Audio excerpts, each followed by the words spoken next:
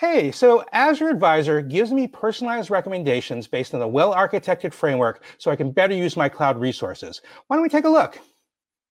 So let's go to Advisor, right over here, and I'm going to click on All Recommendations. This one says upgrade the standard disks attached to your premium capable VM to premium disks. I'm not quite sure I know what that means. I wish I could go to some sort of advisor clinic where I could find this out. Well, maybe I can. I happen to have Travis Mayer here, who I bet can help me with this. Hey, Travis, I'm wondering if you can tell me what this means, premium capable VM to premium disks thing. Hey, David. Yeah, absolutely. Happy to help. So, way back in 2015, Azure released our premium disk offering. And what this recommendation is attempting to do is alert customers to the fact that for at least production workloads, particularly those, that they may want to consider upgrading to premium disks, whereas today they're currently running our standard disks offerings. So maybe a good way to take a look at this is to view an example VM that we have here. So what you'll see is that on the top screenshot, we have an example VM that's a standard SSD.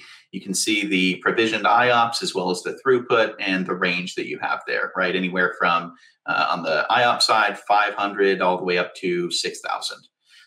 If you look below, though, we've selected a premium SSD. And in this case, we're able to, from an IOPS and a throughput perspective, go much, much farther than that.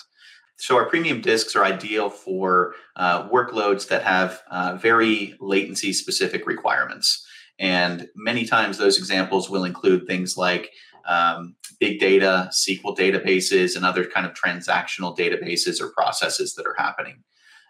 The other thing I think that's important to call out here is, as you can see again on these screenshots with the standard disk, the ability to burst is not currently available, right? And so moving to a premium disks gives you that availability to burst.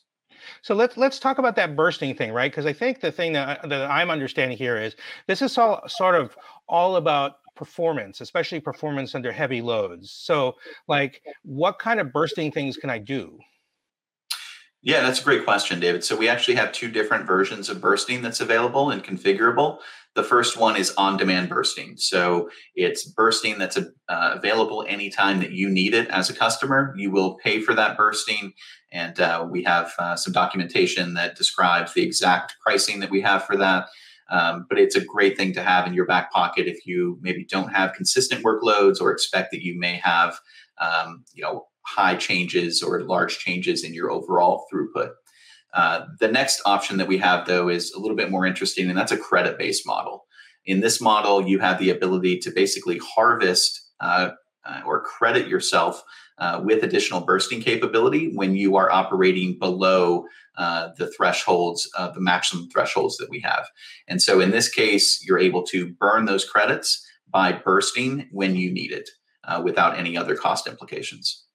Okay, so that makes total sense. So that's one of these situations where if I haven't bursted, if there's been some time in which I haven't needed to burst, I'm basically racking up credits that later on, when I do need it, I can start to use those credits instead of having to pay more. And that makes total sense to me. Exactly. Cool. Well, I think now I have a good understanding here of what's going on in this recommendation.